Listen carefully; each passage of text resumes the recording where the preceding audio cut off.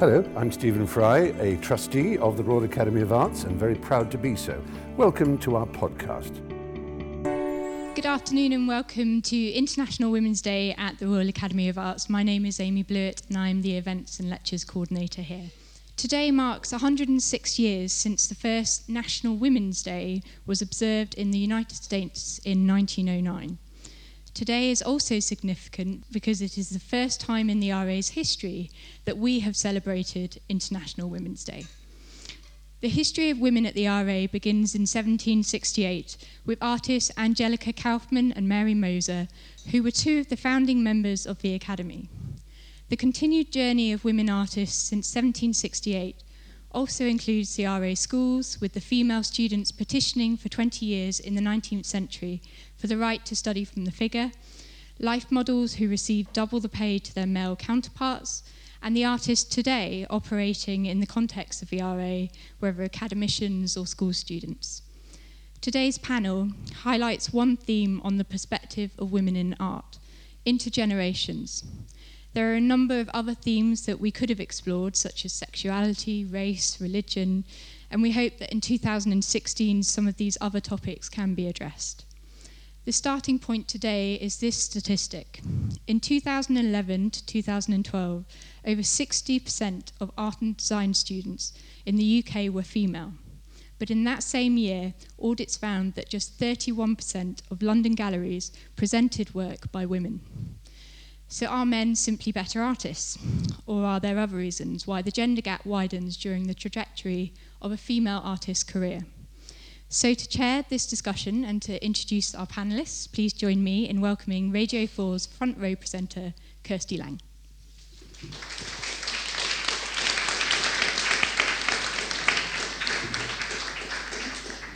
Hello and welcome, and very nice to see such a big crowd, and so I hope we're going to have a good discussion. Our challenge there, as Amy said, plenty of food for thought, is to try and get to the bottom of why women artists are still so woefully underrepresented in our public galleries, museums, and indeed public artworks, as well as the private sector, and also to find out whether things are getting better, is the light at the end of the tunnel. I'm joined by four artists.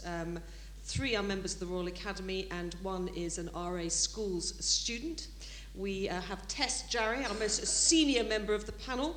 She's an artist and printmaker who taught for many years at the Slade, and her work is characterised by the interaction of geometry, pattern, repetition and colour, suggesting spatial ambiguities. Tess has artworks in many public collections, including the Tate and the British Museum, and her paving designs can be seen in Centenary Square, Birmingham, and on the forecourt of Victoria Station. Eileen Cooper is the first woman to be elected Keeper of the Royal Academy in 2011, which means she's in charge of the RA schools. Before that, she was head of printmaking at the RA schools. Eileen is well-known as a printmaker and a painter whose stylized work is rooted in the figurative tradition and imbued with playful narratives, and she told me she is soon to have a retrospective here in May at the RA, which I'm looking forward to seeing. To my right, I can never tell my right and my left, but anyway, Cathy Pilkington, a London-based sculptor and figurative artist renowned for crafting increasingly ambivalent forms from a vast array of materials. She was elected to the RA in 2014, and two of her painted bronzes, Reclining Doll and Twinkle, were selected for the last summer exhibition. And last but not least is Geri Georgieva, who is a student halfway through, I think, your 3-year postgraduate degree course here at the RA schools. Geri works in performance, dance and video art, and very often uses herself in her artworks. I want to start with drilling down into that particular statistic that we just heard in Amy's introduction, that women make up 60% of graduates from fine art, but only 31% of the work represented in London galleries. So let's start with that drop-off. Geri, as the youngest artist on this panel, at this stage in your career, do you have any sense of being disadvantaged in comparison with your male colleagues? I wouldn't say, I've considered it a lot recently because of this panel, but I wouldn't say it's something that's been on my mind as a worry. The idea of being female is sort of just one of the many circles of the Venn diagram that makes me who I am. And I sort of never thought of it as a way to define myself. And you sort of see books published still of women artists. And you're like, who are they? I mean, I like these artists in this book, but why are they all put together? I don't understand how their work has anything in common. So actually being pigeonholed as a woman artist is slightly irritating. I find it so. But I mean, I don't know, willing to open that up to debate. Maybe it's useful. I don't know. And I mean, is there any sense amongst the student body of the kind of, I don't know, the men clubbing together and the women artists clubbing together, or anything like that? Is there a gender divide in that sense? I wouldn't say there's an obvious gender divide, no. I mean, we have, in the schools, we have every year, so there's 3 years, every year is made up of equal numbers of men and women, and we're all friends with each other. And I was saying earlier, just when we were talking, that just, there is sometimes a feeling that you get these kind of boys' clubs, or often like painting boys' clubs in art schools. And I was just discussing with a friend last night, why that sort of might happen. And I don't know, but I don't think it's to do with gender. And why do you think it might happen, the painting boys' clubs? Well, unlike the RA, which has actually quite a significant number of painters, a lot of other schools, it's considered a sort of dying art form, or something that you need to defend or sort of explore the relevance of. And I feel like there's they sort of club together for sort of safety, or like, I don't know. I mean, at the same time, that then often is quite beneficial later on in the commercial world, because it's quite attractive to have these bunch of sort of lads that have an energy to them, and they feed off each other's energy, and it sort of makes collectors find them quite appealing. I don't know. Eileen, as a keeper of the RA, let's go back in time now for a brief history of women's involvement in this institution, because I was amazed to discover that 2 of the founding members of the RA were women, which was quite something at the end of the 18th century. I think probably women had a lot more freedoms in the end at that particular time than in the last 100 years. So Mary Moser and Angelica Kaufman were founding members, but it was incredibly shocking when I realised that actually it was 150 years later when the first female was elected. That was Dame Laura Knight. So I think that was in the 1930s. And in our archive there is the most hilarious letter, but very poignant as well, and very well written, that Laura Knight writes after taking part in some of the business of the Academy and participating wholly to it. And then after that the male academicians go off to dinner and she's not invited, and she has to go to the pub with a friend. With another woman. So actually, I think one of the men was so hugely embarrassed that he took her to the pub. I'm sure she was no stranger to going to the pub, but I mean, it was quite extraordinary. The other thing that I found recently was that the first female sculptor, Liz Frink, wasn't elected till 1977, and the first female architect, Eva Jurinkner, is still an architect here. So in her lifetime, she has been the first, and perhaps there are three female architects now. So the Academy has a long way to go. Now, art history is overwhelmingly about male artists, and so wherever we go in our national museums and galleries, or simply walking down the street in London, we're surrounded by, art by men. Do you think that has an impact on female artists? I mean, even subconsciously? Well, we're always in dialogue with art history. And of course, it is overwhelmingly male. Even though women were practicing artists, the work that they did was often discarded, undervalued, certainly not equally. It didn't survive in the way that male art, which was lauded and taken into great collections, did. So I think we deal with that. I mean, recently, I'm very aware of that male canon, but I wonder if the whole way I've been taught so much from that I think it's time to take it to pieces, really. In what way? What do you mean, take it to pieces? Well, think very, very carefully about, I'm very much a painter, so what does make a good painting? The kind of structure, the strength, you look at somebody like de Kooning, for example, such a male stereotype of an artist.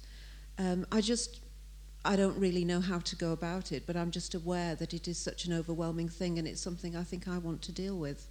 I think we'll come back to that in a moment, but Tess, I want to ask you, you went to art college in the 1950s. Were you having this kind of conversation then that we're having now? Not really, no. I think, in some ways, I think we were quite lucky because it was a fight to get to art school in those years, but at the same time, they just brought in grants across the board, and I don't think there was much difference. The real awareness of what it meant to be a woman artist, or indeed a woman or a professional woman of any sort, didn't really happen till about 1970. I think one has to thank Germaine Greer to some extent for that. So there was a great wave, and there was a great wave of interest in women artists' work, whose work dealt with women issues. It was a social movement at the time, and it was rather that, in a way, I think, split artists. It split women artists to some extent, because myself and some of my peer group felt that we had come out of the mainstream, which, as Eileen said, was completely male, and that had to be accepted. Can I just say something that, in that generation, lots of women turned their back on traditional ways of making art and moved into what I suppose now we'd call new media. I suppose it was the start of new media. It was. But to go back to your question, when I taught first at the Slade, I was offered a job there. That was in 1968, and it was at a party, and I'd had, of course, too much to drink, and the person who'd offered it to me had had too much to drink. And then the next morning I thought, oh my God, Bill Coldstream, who was the professor then, said, so long as I'm professor, no woman will step over this threshold. So I rang him and said, look, what can I do? I can't take this job if he's going to boot me out immediately. He said, oh, don't worry about that. So I was the first tutor to be employed at the Slade. Now, I have a friend who should be nameless who teaches there now, and she said, oh, it's all women. Can't they employ some men now?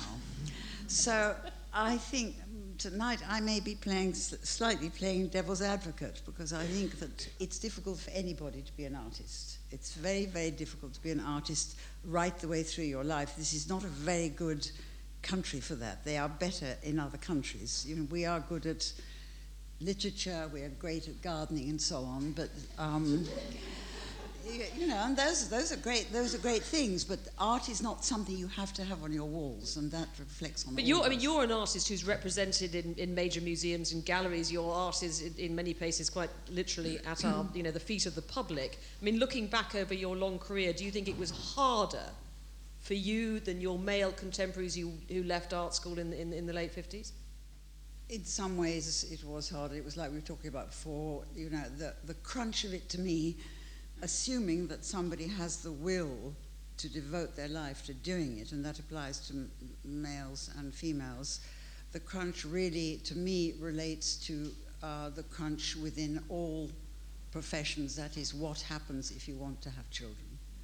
Because, then you are responsible for lives other than your own, and in the end, however much a new man you might be father or might not even acknowledge being father of your children, they, in my observation, they are not going to do 50%.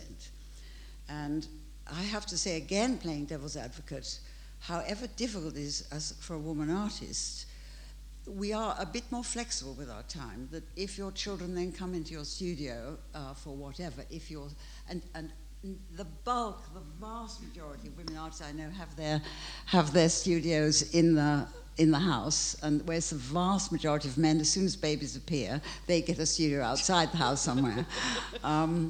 Kathy, I want to bring you in here because you're the mother of a young child or children. I have one daughter and she's 9 now. Yeah. And how much did the pram in the hallway impact on your work? Oh, it really got in the way. I have a studio outside the house because I'm a sculptor, so it's not really possible to be that domestic with my working arrangements. I think that when I was a student, it didn't really occur to me that there was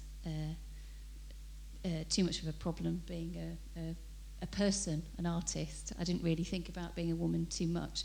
In fact, I think that it was a slightly negative feeling I had about being a mother, about being a female artist, and I would do anything I could to kind of push those kind of thoughts away far away from me. And I think a lot of my friends have, and at my generation of people have put off having children until much later. I think that's kind of... Did you put it off till later?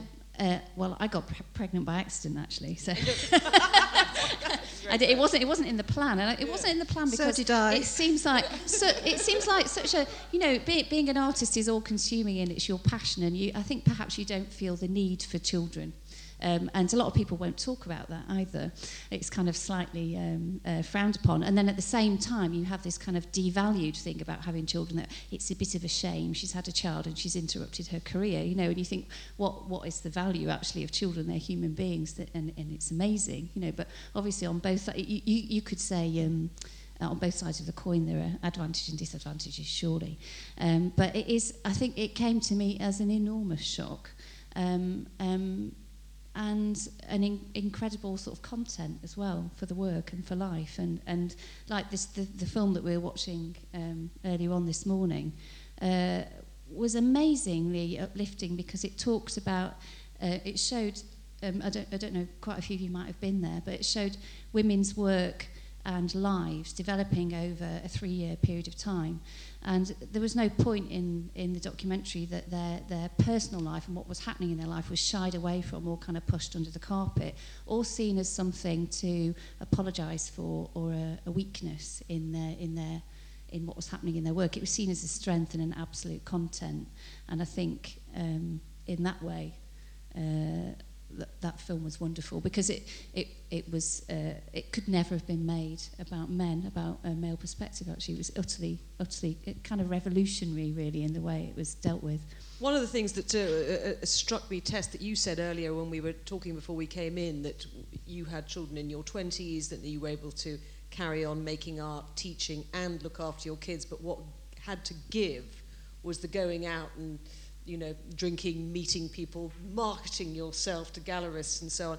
And presumably now, I mean, Cathy, that kind of thing's more important than ever, getting your name and your face about, and that sort of recognition. Yeah, I think that's the bit that is almost impossible to keep up, you know, physically, the kind of energy that you need.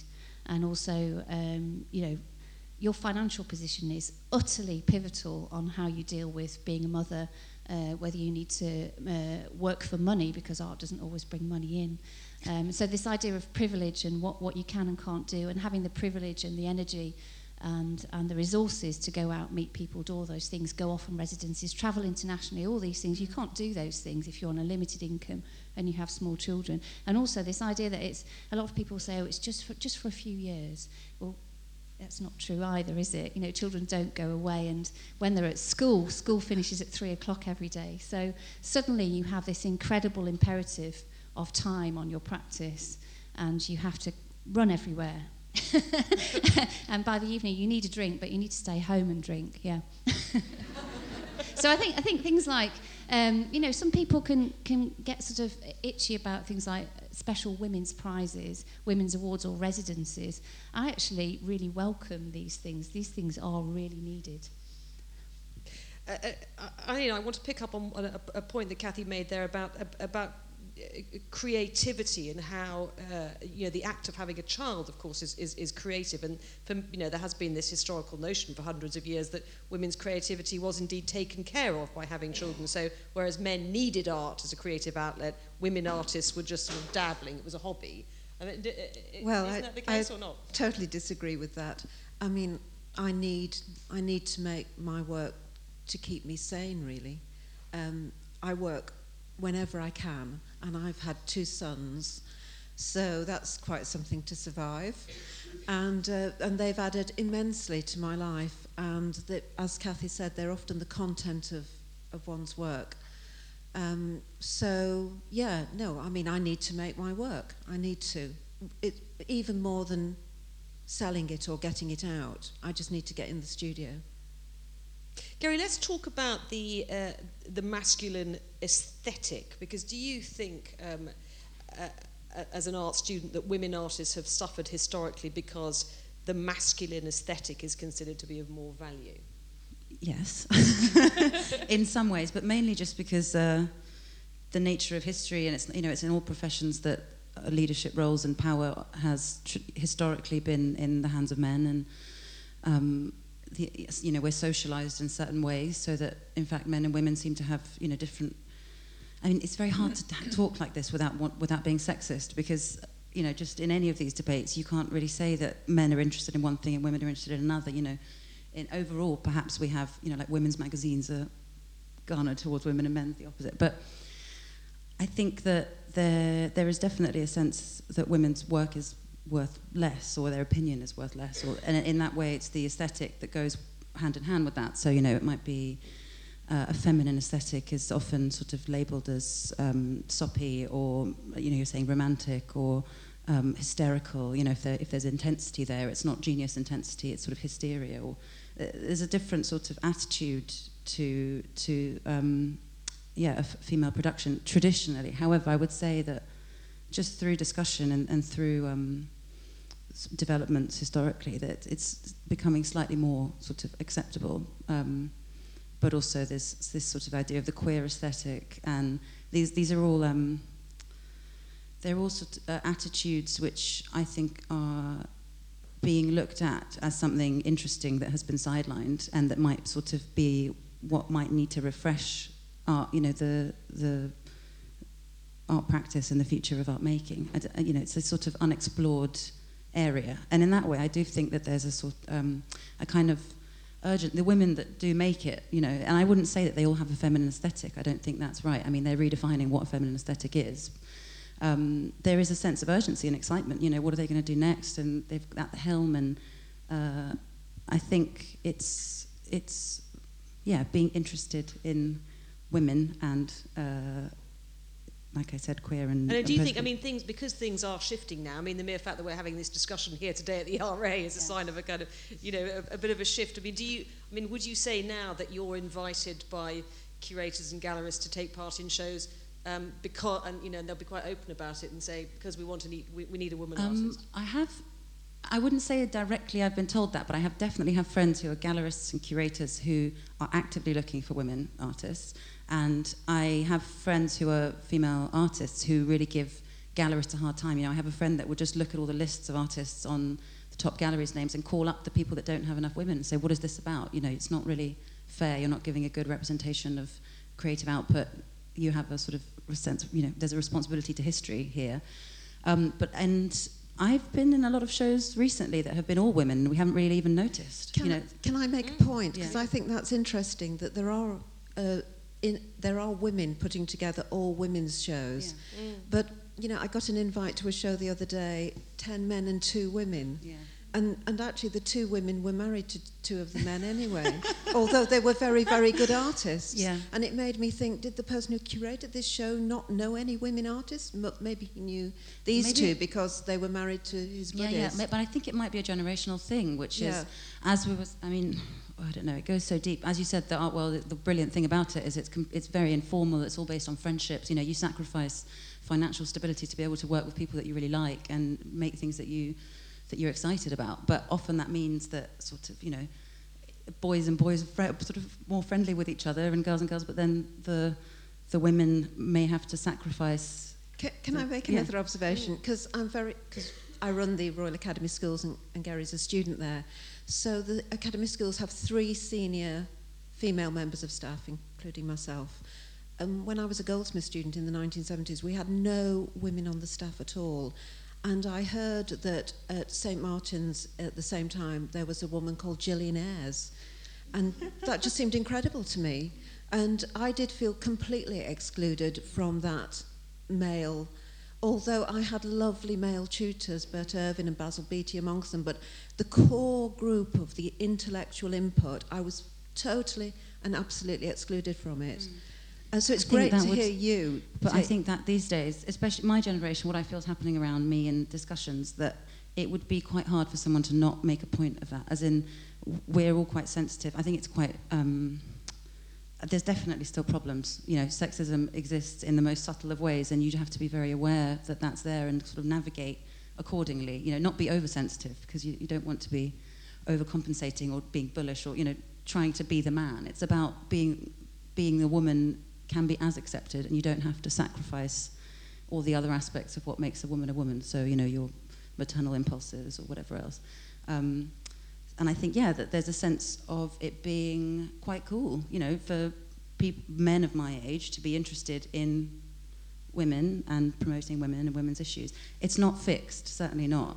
But I feel like it's might be things are growing getting up. better. I'm interesting, though, by your point about there's still, nonetheless, the informal networks, which are very important in the art world, and you know, boys' clubs. I mean, Tess, this must have been something that you've come up against, isn't it? Sort of feeling that you've been left out of the, you know, informal male-dominated networks. I mean, you said as much when your children were small. Presumably, you start losing out on that. Yes, I won't go into that. I'm going to turn it a big moan. But what I would like to do is to bring in a little bit of history. In 1978, I think it was, what is that, getting on 40 years ago, I got together with 4 other women artists, and we approached the Arts Council to put on an exhibition which would be chosen by this group of women artists. There was something at the time called the Hayward Annual.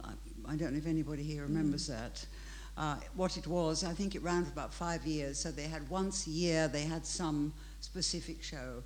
And by luck or by chance, they thought this was a possible idea. So we put on an exhibition for the entire gallery, the entire Hayward Gallery, and we decided we would have it mixed, that it was not going to be all women, because we didn't want that. We wanted to be able to look at the differences, if there were indeed differences between the art made by men and women. So we each selected, I think, the 5 of us, and we each selected, I think, 2 other artists. And in some cases, some of us selected 1 male, and in some cases, no men. I can't remember exactly. And it was a very, very interesting exhibition, but what was particularly interesting was that the critics did not have a clue as to how to deal with it. They didn't know how to... in the end, it just got called the women's show. And the men who were in it, actually, I think that they felt very diffident about it, because they weren't really... They had no particular position. Their work somehow also got sidelined because it was under this banner of the women's show. So I don't know, but even now, coming up for 40 years later, I don't know whether it could be seen as a success, but it was a very, very interesting experience with actually a lot of hostility from the Arts Council. Nobody was comfortable, but it was part of that whole movement of looking at where we stand in relation to the entire scene. And actually, maybe this is just terribly kind of unreconstructed of me, but I think we have, in spite of all the difficulties, I know about difficulties, I'm always getting told, get out more, or something like that. But I do think we have women artists have a lot to celebrate. Well, I mean, certainly there does seem, if we take that as a point in the 70s, and we have what Gary says, which is now it's quite unacceptable in some ways not to include a women artist in a group show, there is a sense of progress. Eileen, I want to ask you a question about isn't it the case that in the 70s some women artists actually actively turned away from painting, for example, because they wanted to be liberated from working in the male canon? Yes, a lot of very good artists began to work with particularly photography, as I remember, and installation, which began to be the forerunner of video. And I think I can quite understand why they did that. I was in a show called Women's Images of Men at the ICA in 1980, and I think I was about the only female painter in that show. I'm just stuck with painting. No excuses. I mean, Kathy, even when a female artist is well known and successful commercially, statistics show that her works will be cheaper than her male contemporaries. I mean, why do you think that is? I think there are lots of reasons for that, but I think at the top end of the market, I mean, and art is run by the top end of the market. You've got perhaps some of the more successful women that are up there are making overtly feminist imagery, and perhaps that's why they've got the the platform as well.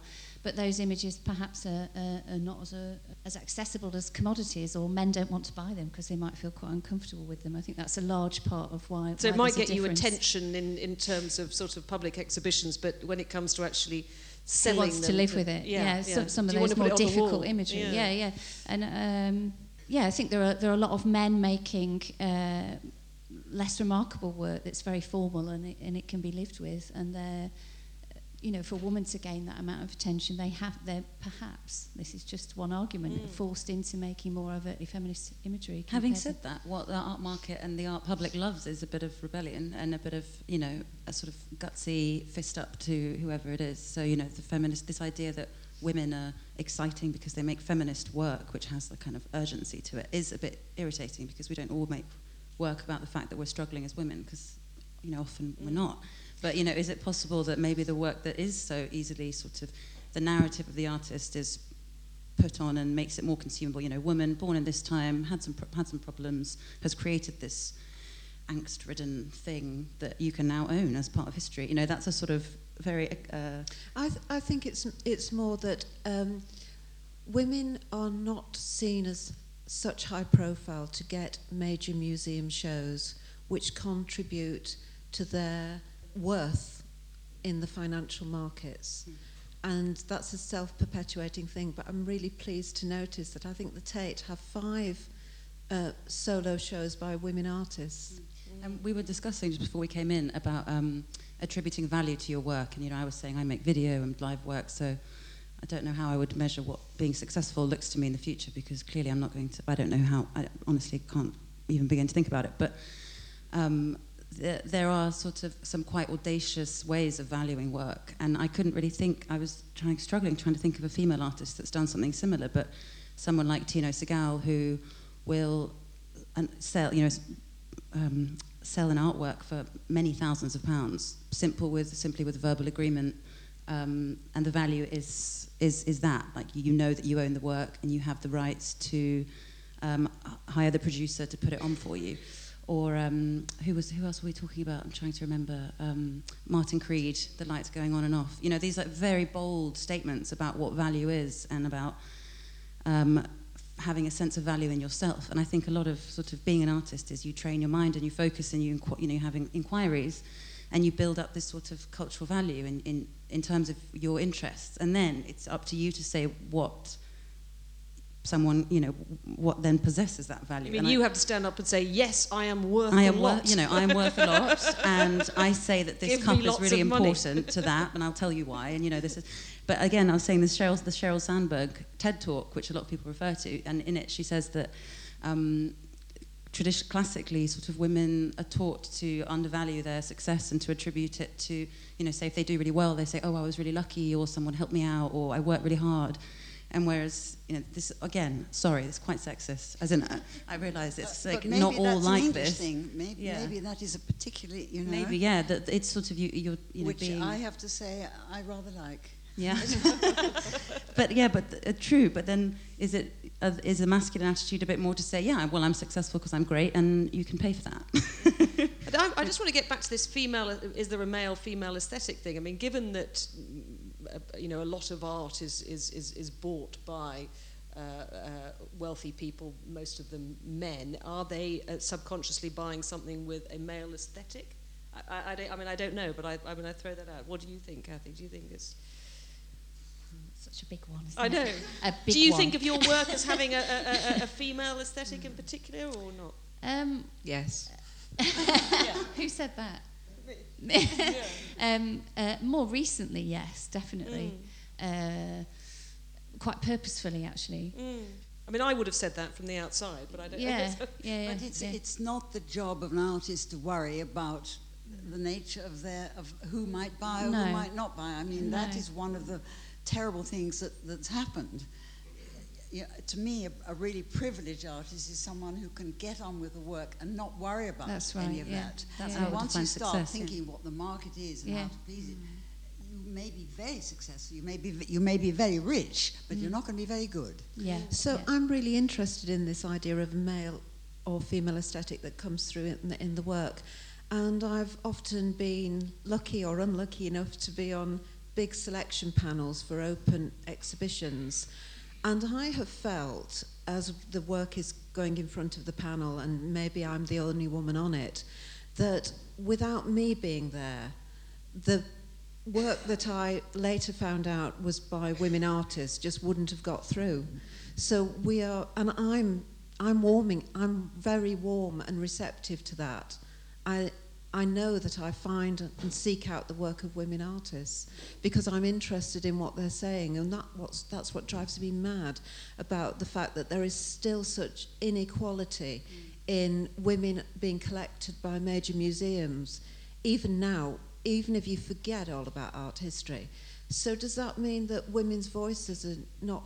Yeah, it means nobody's interested enough to hear what the women are saying. This is why the quota, we were talking about with Amy about this idea of quotas. You know, is that patronising to say we should have, 3 out of the 10 artists be women or 4 out of the 5? Or, in some ways it is a little annoying. At the same time, maybe it's necessary to have women see women's work being shown, and therefore that becomes part of an accepted. So when let's be clear about what we mean by quotas.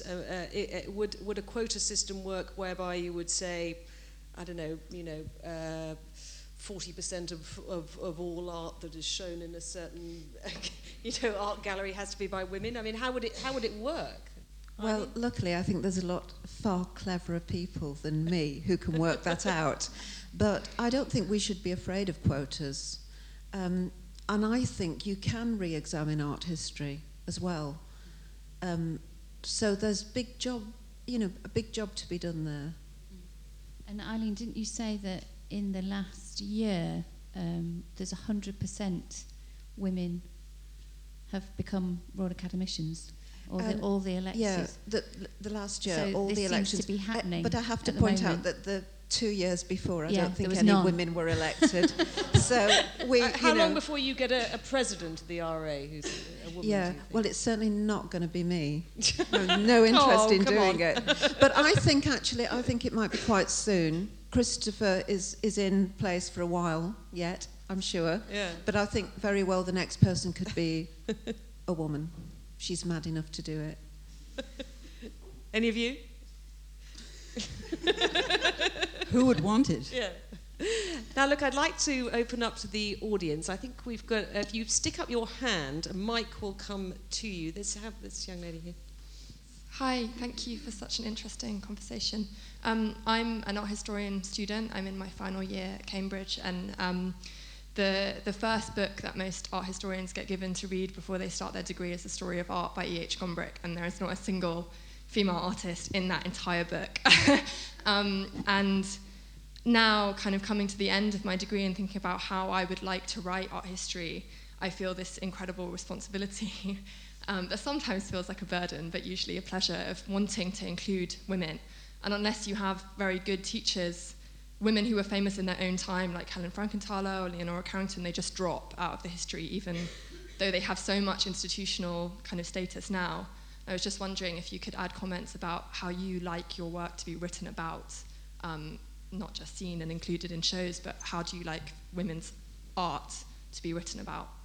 Can I just say something? Again, I feel like I'm hogging this, but even in your introduction, my work has often been described as playful, and there is an element of play in it, but I would hope there's also a darker side to it. So I took it off the RA website, Well, but I have to say that we're in the process of... I mean, I hadn't really looked at myself on the RA website, and when I did, I was slightly, depressed. So that's going to change. So yeah, I want...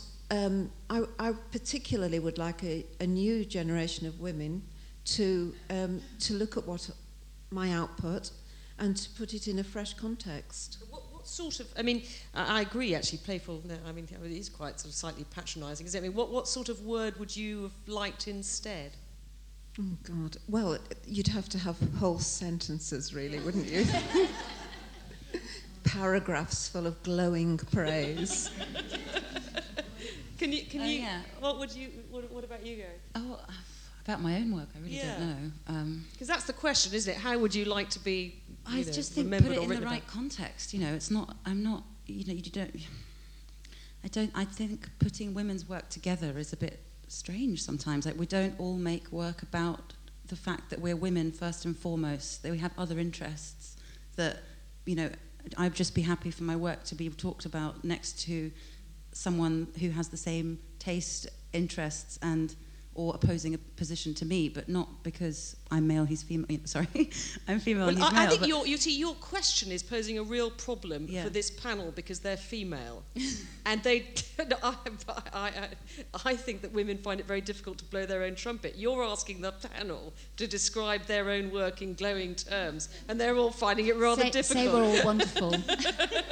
I think that question has to go back to you. I think it's a really, really interesting question. No, I I think agree. it's I think it's impossible really to answer, but I think it's extremely interesting and important that somebody of your generation is asking that question, because you can't, in the end, entirely separate work from its context. To some extent you can, because we all have a history going back hundreds and thousands of years as artists, but nevertheless you can't separate it from what's happening now. So you would have a better view. As far as I'm concerned, you can put me wherever you want. I'd be happy to be anywhere, because I don't think that's to be taken for granted. I think an awful lot of art will disappear as we disappear, which is a different question. But I feel it is for you to do it. But sorry, I'm going to take some other questions because a couple of hands going up at the back there. Hi, this is sort of to do with the previous question. I have noticed, I've been interested in this because I've been reading a lot of art criticism about women's work at the moment, and some of it quite old, let's say, well, not that old, but let's say from the 1950s.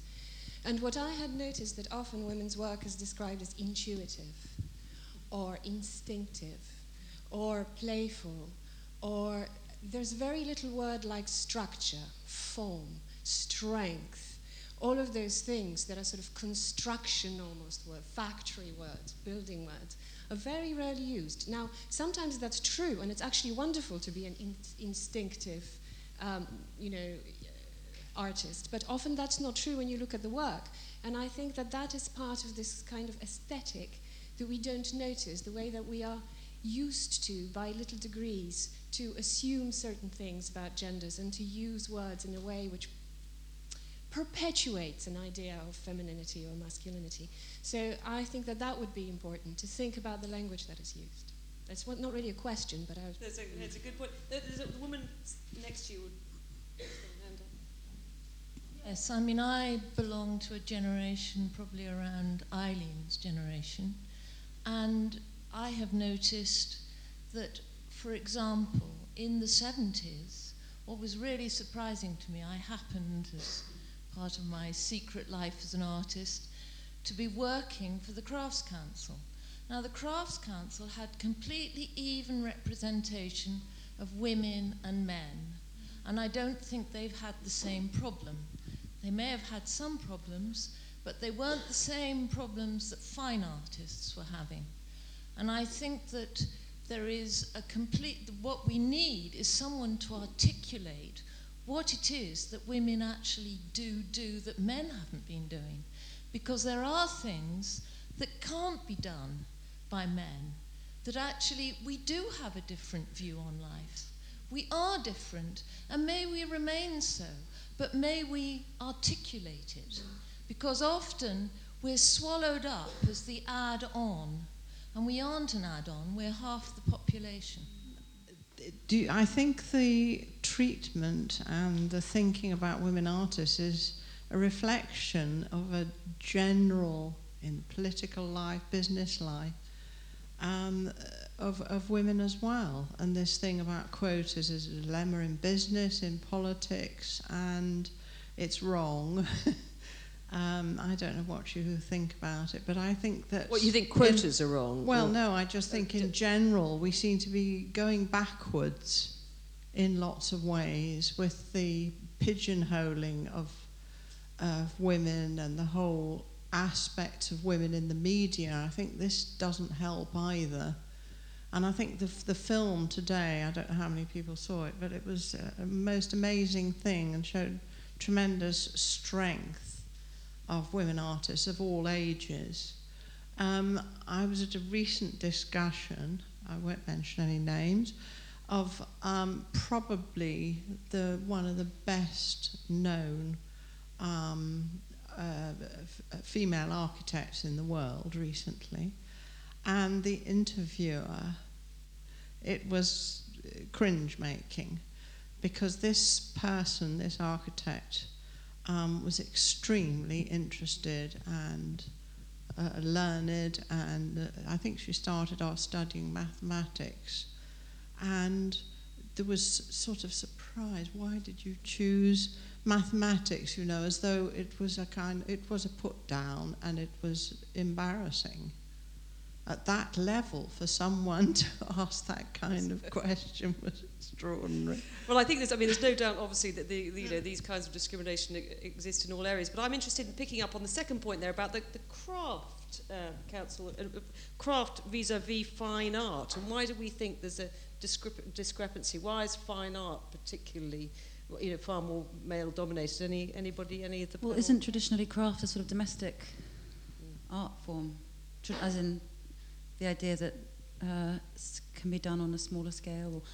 Woodwork is different. That's one form of craft, but it's a sense of something methodical that takes patience, which can be picked up and put down. Whereas there isn't a bold brush. Big-scale sculpture is particularly male-dominated, isn't it? I don't make big-scale sculpture. No, but it is. But you were saying earlier, weren't you? Absolutely, But you termed yourself as a sculptor. I am a sculptor, but I initially trained in a jewellery department, so I transferred from the craft world to the fine art world. Yeah. I mean, really, I think I was always making fine art, but I was in a craft context.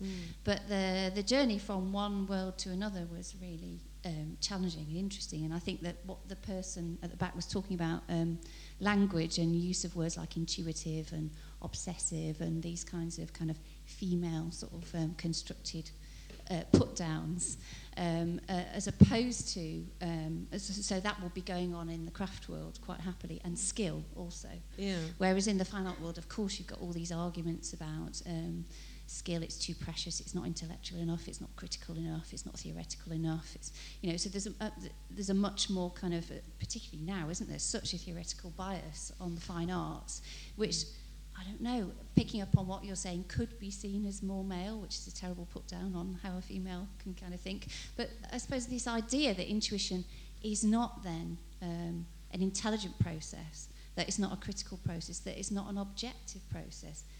These are problems, aren't they? That these things are seen in a negative light.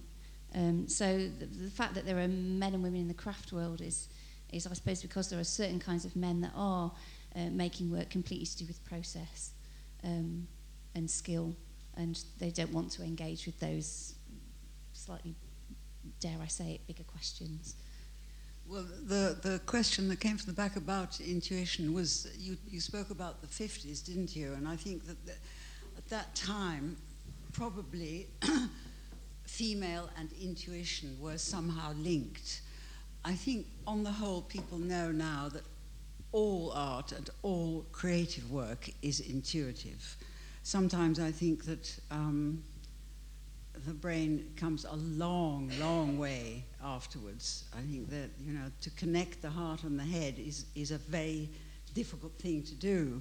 And in fact, around the 50s, and a lot of women artists were in fact trying to concentrate on the more intellectual aspects of art, simply in order to make themselves feel serious. I mean, I probably did that myself.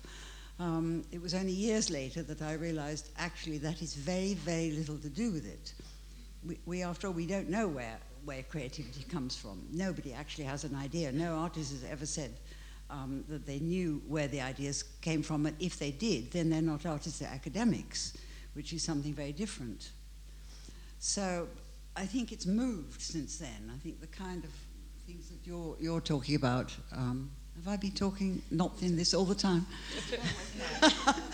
I'm really sorry. I want to take a question from the back, because a brave man put his hand up.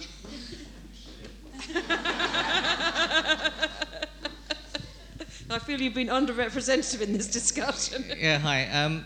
So I was thinking about professions that were once dominated by men. So the teaching profession, medical professions, law to a lesser extent, and policing to an even lesser extent in terms of kind of chronology.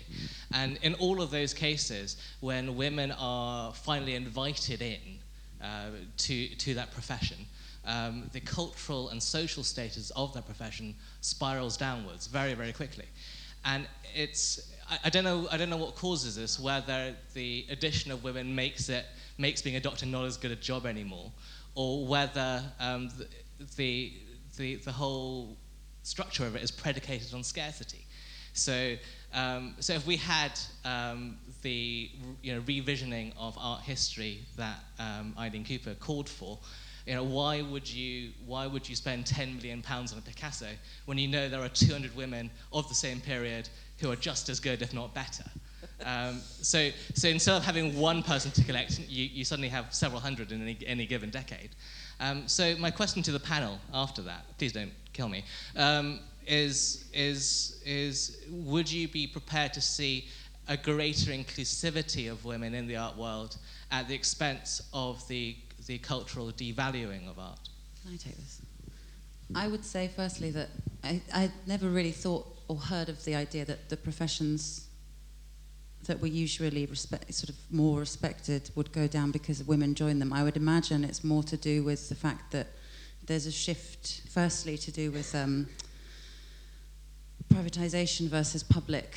I mean, the police and the law professions not so much, but being a doctor were supported by a government previously that probably could, the NHS was able to give probably slightly higher quality of life to those people.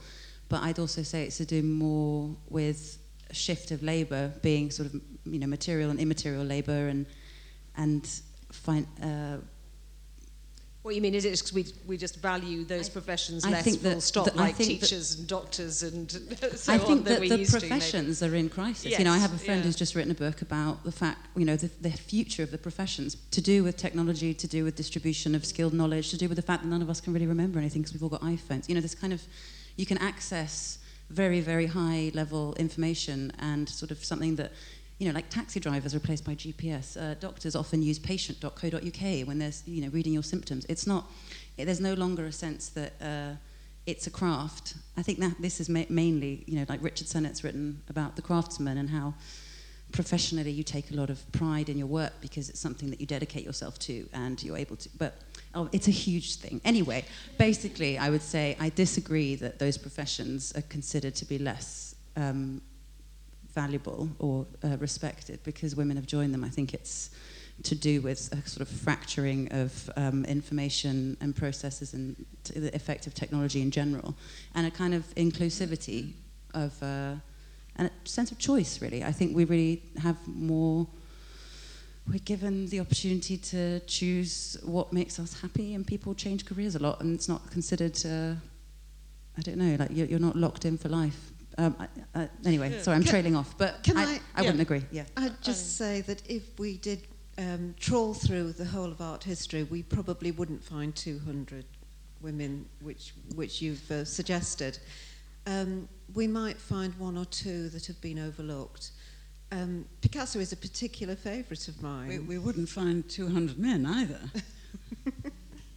Does that help? Are you convinced? My PhD was in Victorian poetry, and I looked at women writers who are in the footnotes of Wordsworth and Coleridge, who I think are substantially more interesting.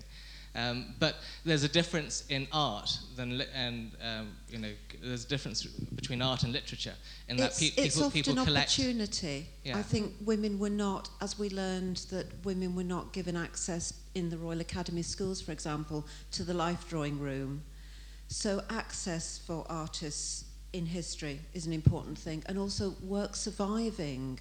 So when work is valued in its own time, it survives. I think there's probably been interesting work by women artists that's been lost.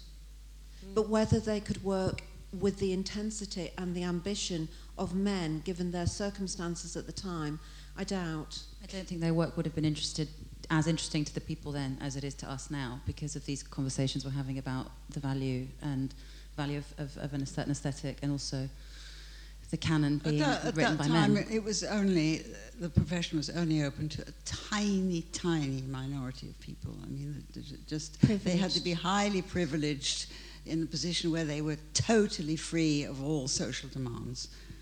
I mean, those were very, very, very different times. Did you say it's the same as now? It is. Yeah, absolutely. It is more yeah, and yeah. more so. Yeah, absolutely. Do you know what we are? Do you really think so? I mean, a woman artist today still has to look after the children, run the house, have a part-time job, go to the deal studio, with her student debts because there are no deal grants with anymore. everything else, and make work that resonates with themselves and hopefully have shows and sell it. Whereas a male artist today leaves the house, says goodbye, goes to the studio and comes home and wants dinner on the table. Yes, but what you're saying... Is that really true? What you're saying is in that defence of male artists, I've got a lot of younger colleagues who have young families, and given the way things have worked out, the male artists are doing the rounds of art schools or art handling or whatever they do to earn their living, and they're bloody struggling. And the women artists, and so they've chosen for their wives, maybe their partners, to, for a short time, be the chief caregiver to the children. I think, I've got 2 sons, so I'm very pro-men. And I have to say that my husband has the dinner on the table every night. On that note, our time is up, and I'd like to thank all my panellists and all of you for coming this afternoon. Thank you for joining us for International Women's Day, and thank the Attract programme for delivering our brilliant workshop today. And one final thanks to Kirsty Lang and all the artists on our panel. Thank you.